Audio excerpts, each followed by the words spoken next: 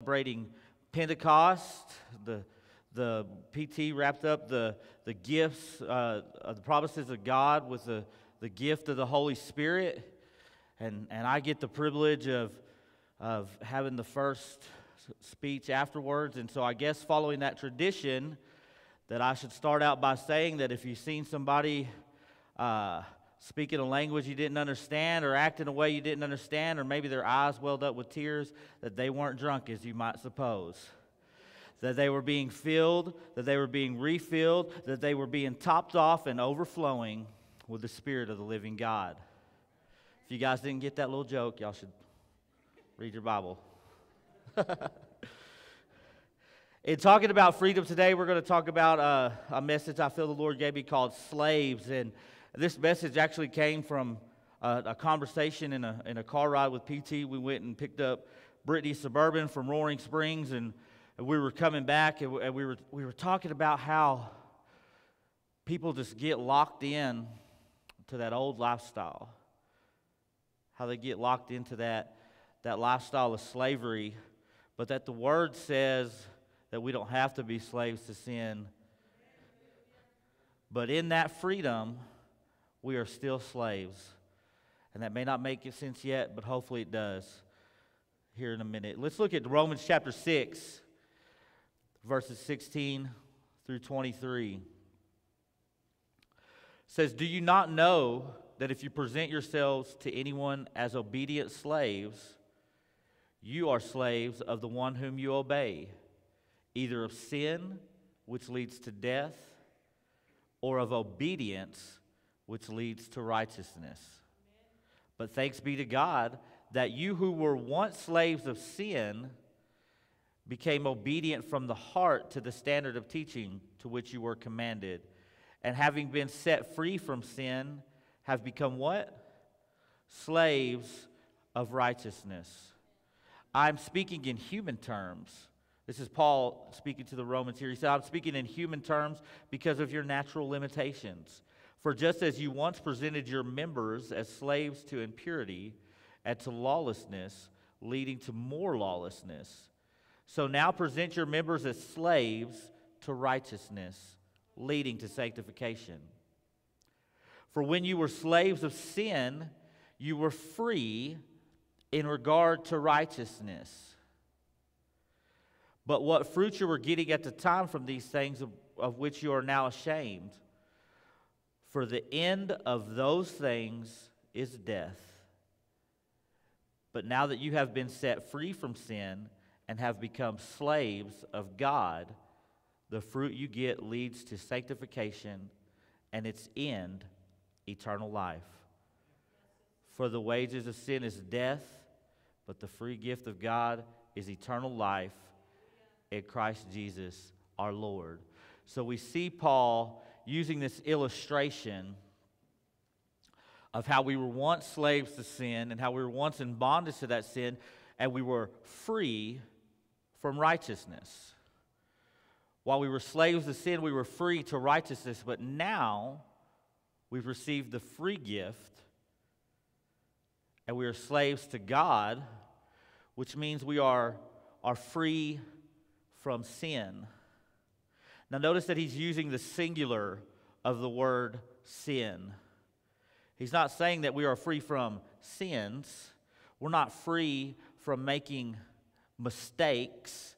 We're not free from having little slip-ups. We know that God's work is not complete until the day that Lord Jesus comes. But we are free from the power of sin to control us. So let's break this down a little bit. What is a slave? What is a slave? What comes to your mind when you hear the word slave? The dictionary defines a slave as a person who is legal property of another and is forced to obey them. When Paul wrote this, he used the Greek word doulos. Hopefully that's how you pronounce it. I heard a pastor one time, he was preaching out of the book of Judges, And he was going through all those Old Testament names and kind of making his way through it. And this was a pastor of a big old church up in Tulsa, and very large congregation, been preaching a long time. And he kind of made his way through all those names. And he said, I just want to tell you that for all y'all in the crowd who are going, I wonder how he pronounces all those words, I make them up.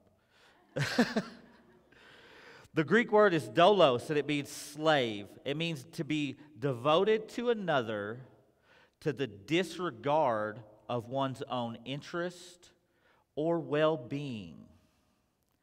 When we're in that slavery to sin, we're not concerned about our own well-being.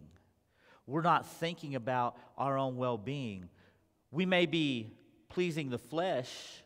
We may be getting that temporary pleasure, that temporary satisfaction, but if you were really concerned about your own well-being, you'd be focused on the eternal. If you were concerned about your own well-being, you'd be focused on things greater than you. You'd be worried about where you're going to spend eternity, not where you're going to spend Friday night. In 2 Peter 2:19, Peter says, they promised them freedom, but they themselves are slaves of corruption. The second part of that verse is what we want to focus on. For whatever overcomes a person, to that he is a slave. Whatever overcomes a person, whatever takes you over, to that you are a slave. So we see first in Paul's writing that we are slaves to sin. In John 8:34, Jesus answered them, truly, truly, I say to you, everyone who practices sin is a slave to sin. That key word is practices. See, that's the difference. Before coming to the Lord, before receiving that free gift of eternal life and that righteousness, becoming a slave to God, we are practicing sin. We are actively trying to get better at sin. But after coming to the Lord, we are practicing righteousness because we're not perfect at it. We haven't gotten it right. We're practicing righteousness, and to that we are enslaved. So we looked at what a slave is, but what is sin? What is sin? If we want to understand how to get through this, we got to understand what sin is. Augustine says that sin is a word, a deed, or a desire in opposition to the eternal law of God. A word can be a sin. Did you snap at that person in front of you in the grocery store because they were taking too long? That could be that's a sin, that word, because God says to love others. That wasn't love when you were snapping. A deed, we get that part right. We've got sins being deeds. We've got that lined out. We can think of all these deeds, one after another, that we all commit that are sin. But what about that last part? A desire. A desire in opposition to the eternal law of God. Have you ever just wished something would happen to somebody? It's okay. It's okay. I have. I've wished that, ooh. Sometimes, hey, in Odessa traffic, we wish some things would happen sometimes. We have that desire, and it may be in opposition to the eternal law of God. So we were slaves to sin. We were living a life of sin. So what does that mean, a life of sin? That in Romans 1, verses 29 through 32, Paul says that they were filled with all manner of unrighteousness, evil, covetousness, malice. They are full of envy, murder, strife, deceit, maliciousness. What does that say at the end? They are gossips. They are gossips. In the same category with murders. They are gossips, slanderers, haters of God, insolent, haughty, boastful, inventors of evil. Because there wasn't enough evil, that we were inventors of evil, finding out new ways to become evil. Disobedient to parents. Where's my youth students at? Disobedient to parents. You see God, Michael?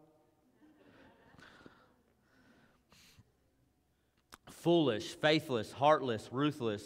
Verse 32, though they know God's righteous decree that those who practice such things deserve to die, they not only do them, but they give approval to those who practice them. They give approval to those who practice them. When we're locked in that life of sin, and we have family, friends who are living for God, people who care about us, who are trying to speak the truth into our lives and say, hey, maybe you shouldn't be doing that. Hey, maybe you should come to church this Sunday. Are those the ones that we're choosing to hang out with? Or are we hanging out with the ones who are practicing evil, who are coming up with these new ways, who are liars, cheaters, who are malicious, disobedient, foolish, and faithless? Instead of hanging out with friends who are trying to pour into us and give us a hand up, we're spending time with those who are still pulling us down. There's that old saying that misery loves company. These people, when we're in that life of sin, that's the company we're wanting to keep, is those who will approve of what we are doing. We allow the things that we desire to become the master of our lives. Augustine said that the desires that are in opposition to God's law, that's one of the definitions of a sin. And we allow these things that we desire to become the master of our lives. We allow sin to take over our lives. Many of you have heard my testimony, and you know that I struggled with addiction for 20 years. But I can tell you, when I was 14 and at a party and somebody handed me something and I took a little puff of it, I did not say, "Oh, I can't wait to be strung out and homeless on the street." I just wanted to be cool. I wanted to be approved of by those who were around me. But that led to those desires becoming the master of my life. That led to those desires taking me over. Things I thought I was in control of were in control of me. Our sin, our life-controlling issue. If you guys know about Living Free, you know that's the term that we use. We talk about life-controlling issues because it's not just about drugs. It's not just about alcohol. Those are the big ones that everybody thinks of, and those are super important to find freedom from. But you can be free from anger. You can be free from anxiety. You can be free from depression. You can be free from working too much. You can be free from spending too much time on Facebook. You could be free from that toxic relationship with your friends, your family, that boy that you shouldn't be dating. You can be free from that and no longer let that issue have control of your life. We let these issues become the sole focus of our lives. We work or even beg, borrow, and steal to pay for it. Our minds are constantly preoccupied by it. Our time is spent either chasing these things or indulging in them. We deceive ourselves. Remember, PT told us a few weeks back that the problem with deceit is that it's deceiving. We deceive ourselves into believing we are in control. However, our desires, our sin, become our master, and we become their slave. So we're a slave. In this state that we're in right now, we're a slave to sin. We're under the bondage of sin. Well, how does one acquire a slave? If you were going to acquire a slave, what do? You buy it. And we were bought at a price. Everybody here has heard the expression redeem or has been redeemed. Hopefully you've been redeemed. You believe that you've been redeemed. But what does that mean when you say that? The word redeem means to gain or to regain. Because we were once God's.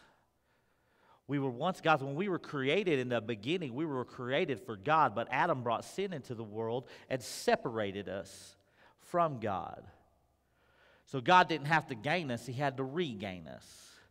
We had to be redeemed. And you were bought at a price.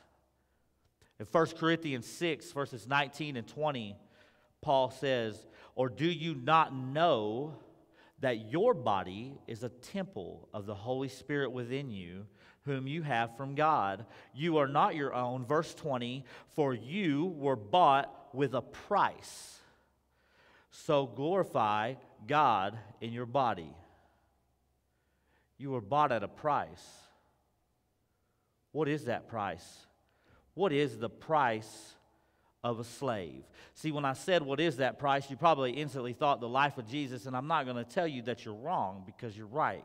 But let's look at what that price really was. What is the price of a slave?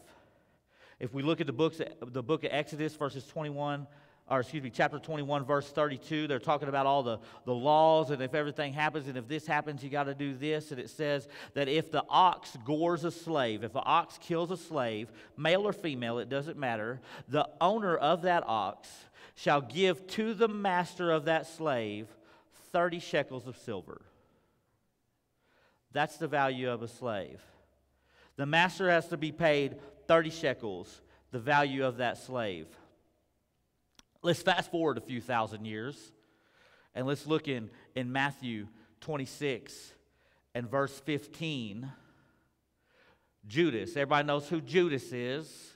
Judas the betrayer said, "What will you give me if I deliver him, Jesus, over to you?" And they paid him 30 pieces of silver. Your Savior, his life was sold at the price of a slave. He was sold to man. The Son of God came down fully man and was sold to man for the price of a slave, so he could pay a price that you cannot. So he could come down and live a life free of sin and become a sacrifice that we could not. Could make a sacrifice that no matter how hard we try, no matter how hard we pray, no matter how much we serve, no matter how much we tithe, no matter what we do, we could never pay that price. We could never outdo the sin that we have done.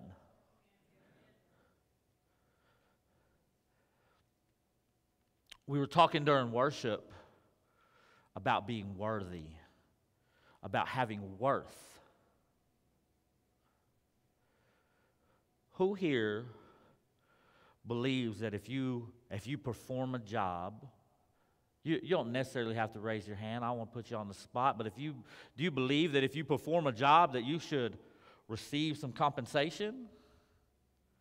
That you should, thank you, Jason. Jason thinks he should get paid. We are worth our wages. We are worth our wages. In 1 Timothy, Paul says, "You shall not muzzle an ox when it treads out the grain. The laborer deserves his wages." So we were slaves to sin. We were doing the work of sin. Our labor was sin. And in Romans 6:23, Paul tells us that the wages of sin is death. But we no longer have to be paid that wage because the free gift is eternal life in Christ Jesus our Lord. We have been bought and can now be slaves to God, be slaves to righteousness, and receive the wage of righteousness, which is eternal life in Christ Jesus. So now that we were a slave to sin.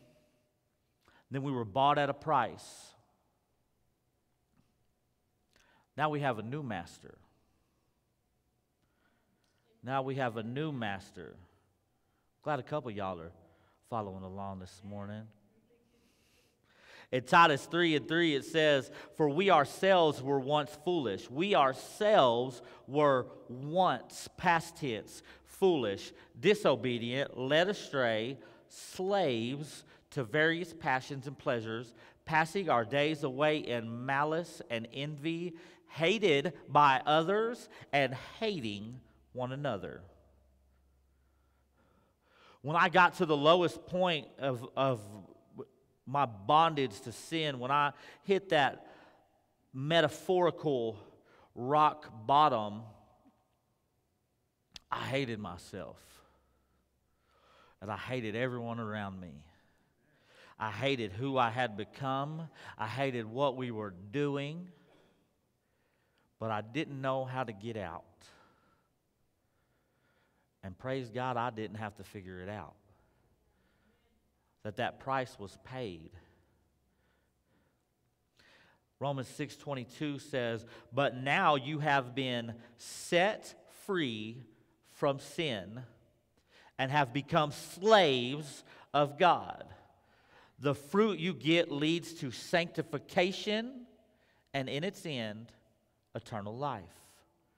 No longer are we stuck under the bondage to sin. No longer are we stuck knowing that we will receive death, eternal death. That doesn't mean that if you are still a slave to sin, that when your physical life ends, it's just, whoop, TV show's over. No, there is a consequence, church. There is an alternative to eternal life with God. Jesus describes it as weeping and gnashing of teeth. Does not sound like fun to me, but now we receive the fruit that leads to sanctification and in its end, eternal life.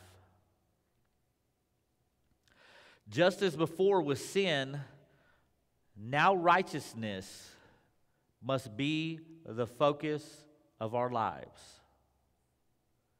Our time, treasures, and talents should be spent on it. Just as we dedicated our minds to whatever sinful desires, whatever sin had control on us, now we must dedicate our lives to righteousness. Time in prayer and devotion should be spent on it. Fellowship with the Holy Spirit should be a priority of your day. Our thoughts should now be preoccupied with the eternal.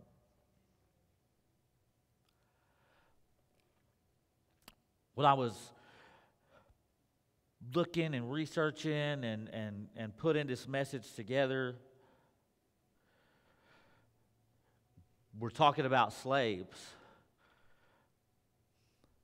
I couldn't help but during that time think about the condition of our country prior to the end of the Civil War. It's oftentimes what comes to mind when one thinks of a slave as somebody in that bondage under a master, out there farming or serving in the house, whatever it may have been. And at the end of the Civil War, we know that slavery was abolished. We made it illegal to own another person here in America. Praise God. But did you know that many of those slaves had no idea what to do with their freedom? And so what choice did they make? Even though that they were free, even though that the law had set them free from slavery, they stayed. They stayed under that old master. They stayed in that same old lifestyle that they had had before. They were free, but they chose to stay a slave. They chose to stay under that bondage. rather than to accept the gift of freedom. When I found freedom in the Lord, I graduated Teen Challenge, and they said, go out into the great big world. You got this. I didn't know what to do. I had never had godly friends. I had never had a pocket full of money on Friday and not spent it at a bar or a dope house. I had never had bills in my name. I had surely never paid them. I had never tithed. I had never done any of these things. I had no clue what to do. But through the strength given to me by the Lord, I was able to step out in little small steps and begin to exercise that freedom, to not overlook that free gift that He had given to me, to not overlook the fact that I was no longer in bondage to sin, that I no longer had to receive death, but I had been given the gift of eternal life, and I was going to take advantage of it. I was not going to be that old person anymore, and you don't have to be either. But the problem is that sometimes we believe a lie, and we don't challenge a lie with the truth. I love to listen to Craig Groeschel's leadership podcast, and he has a new book coming out. If you're in Living Free, you've heard this story, but that's all right, I'm going to tell it again. He has a new book that came out, and in that book he was talking about when he was younger in ministry, and they were just kind of firing off Life Church and that organization, that him and some of the pastors and staff members, they like to have prank wars. They would prank each other. Word of advice from what I've heard, don't get into a prank war with our pastor. He is the winner. He is the winner. But they would get into these prank wars, and it got so out of hand that they had to set some boundaries. They had to set some rules, and one of those rules was no pranking before 8 o'clock in the morning. I don't know about y'all, I'm not trying to prank nobody at 8 o'clock in the morning. But these guys were about it.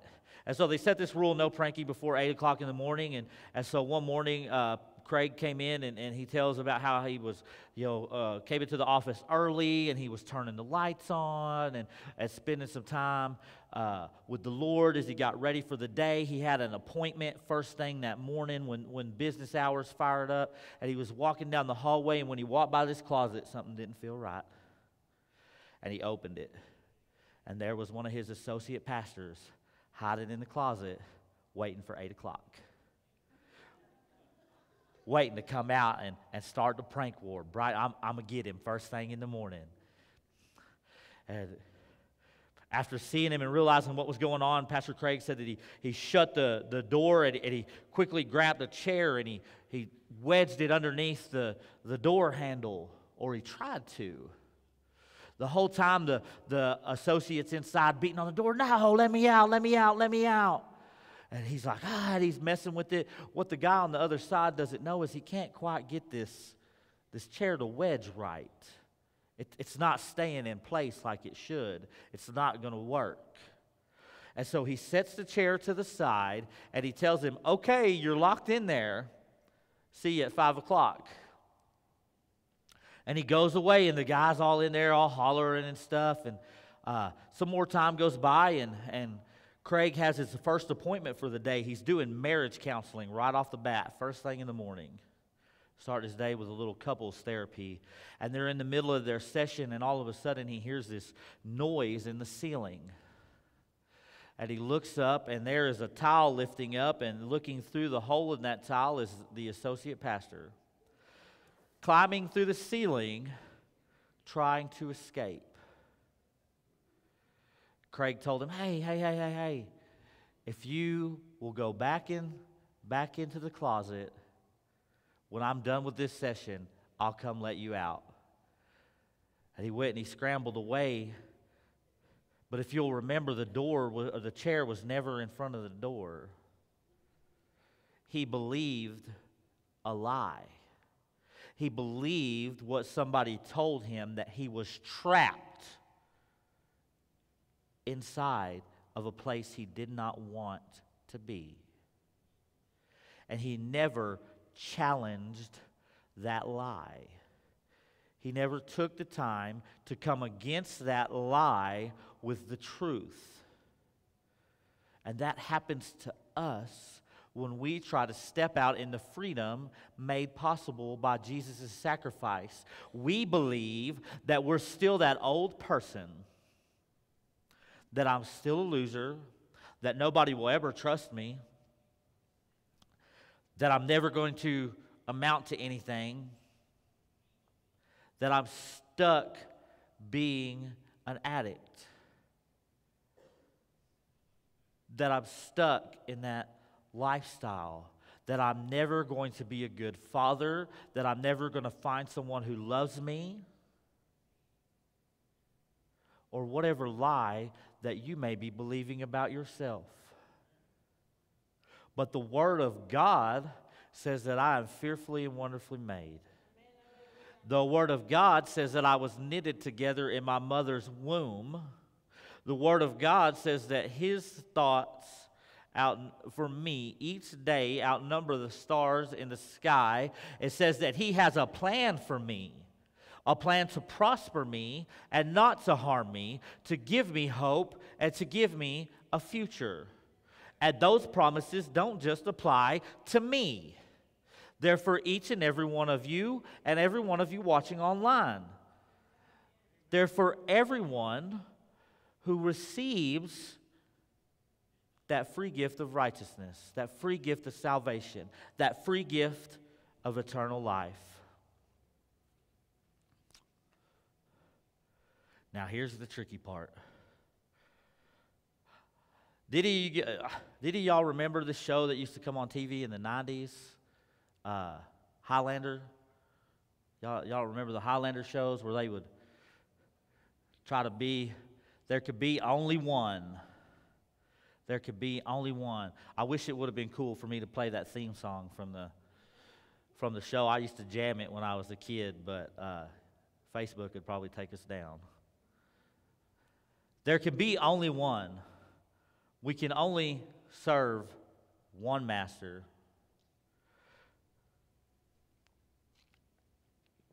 In Luke 16, verses 11 through 13, Jesus says, "If then you have not been faithful in the unrighteous wealth, who will entrust to you the true riches? And if you have not been faithful in that which is another's, who will give you that which is your own?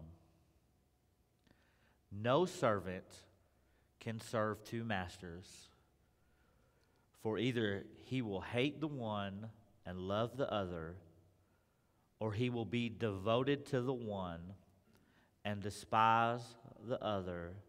You cannot serve God and money." The Word of God right there says money. We can interchange that.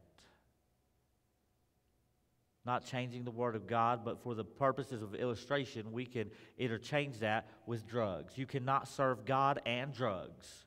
You cannot serve God and alcohol. You cannot serve God and porn. You cannot serve God and sex. You cannot serve God at anything that separates you from God. God comes first. It says in Exodus that you shall have no other God, for his name is jealous. And he is jealous for you. He did not send his son to die on a cross for part of you. He did not send his only child to be brutalized and murdered to set you free from sin while you relish in the world. You cannot serve God and. You cannot serve God and your spouse. What? You can't. You have to serve God, and everything else will come. You cannot serve God and your children. You have to serve God first, and everything else will come. You cannot serve God and your job. See, at first we were talking about you cannot serve God and all these things that we know are sins and we know are bad. But sometimes we allow that deceit. Remember, we deceive ourselves into thinking that we're in control. So if I devote my life to my spouse, that makes me a good husband. If I devote my life to my child, to my children, that makes me a good father. That's what the world would have you to believe. The truth is, church, that if you devote yourself to God, you cannot help but be a good husband. If you devote, or wife, husband or wife, if you devote yourself to God, you cannot help but be a good father, but be a good mother. If you devote yourself to God, you cannot help but be a good friend. If you devote yourself to God, you cannot help but be a good person. But you must devote yourself to God.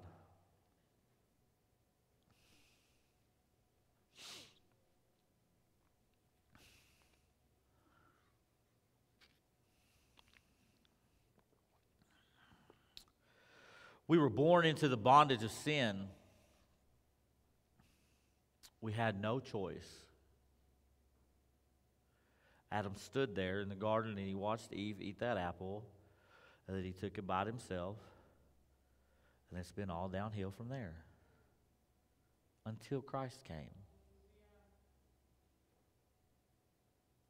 Until Jesus came. God is not surprised by our sin. He's not surprised by the things that he's done. You're not going to do anything or telling him anything that he's never heard of or didn't see you do in the first place. But just like Adam and Eve in the garden, we can get trapped in that shame. It says in Genesis 3 that God came to walk in the cool of the day with Adam and Eve and that they were not there. And he said, "Where are you?" Do you think that God didn't know? He knew exactly where they were. But he wanted them to come out. He calls out to us when we are hiding in our shame. He calls out to us when we are hiding in our depression. He calls out to us when anxiety won't let us come out of the house.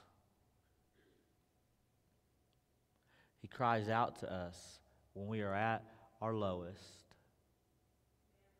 Our Lord, our Savior, cares about each and every one of us. He knows right where you are. He wants you to acknowledge, where are you? The good news is that the price has been paid. A price that we could never pay ourselves has been paid for our lives. The freedom found in servitude to God is a free gift, but the choice to receive it is yours. Just like that associate pastor had a choice to reach out and to grab that door and try to open it, just like those slaves after the Civil War had a choice to step out from under that old master, no one is going to force righteousness on you. No one is going to force you to please take and please go home with eternal life. Free, take one. Would you like a sample? Would you like to take this gift home with you today?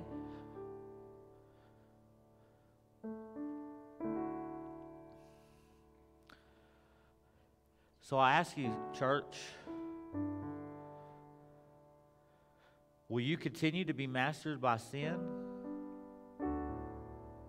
and receive the wage of death and eternal separation from God?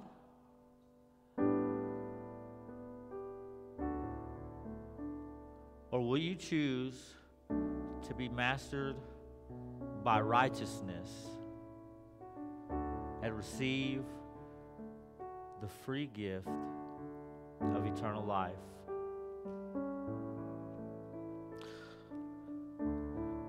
I have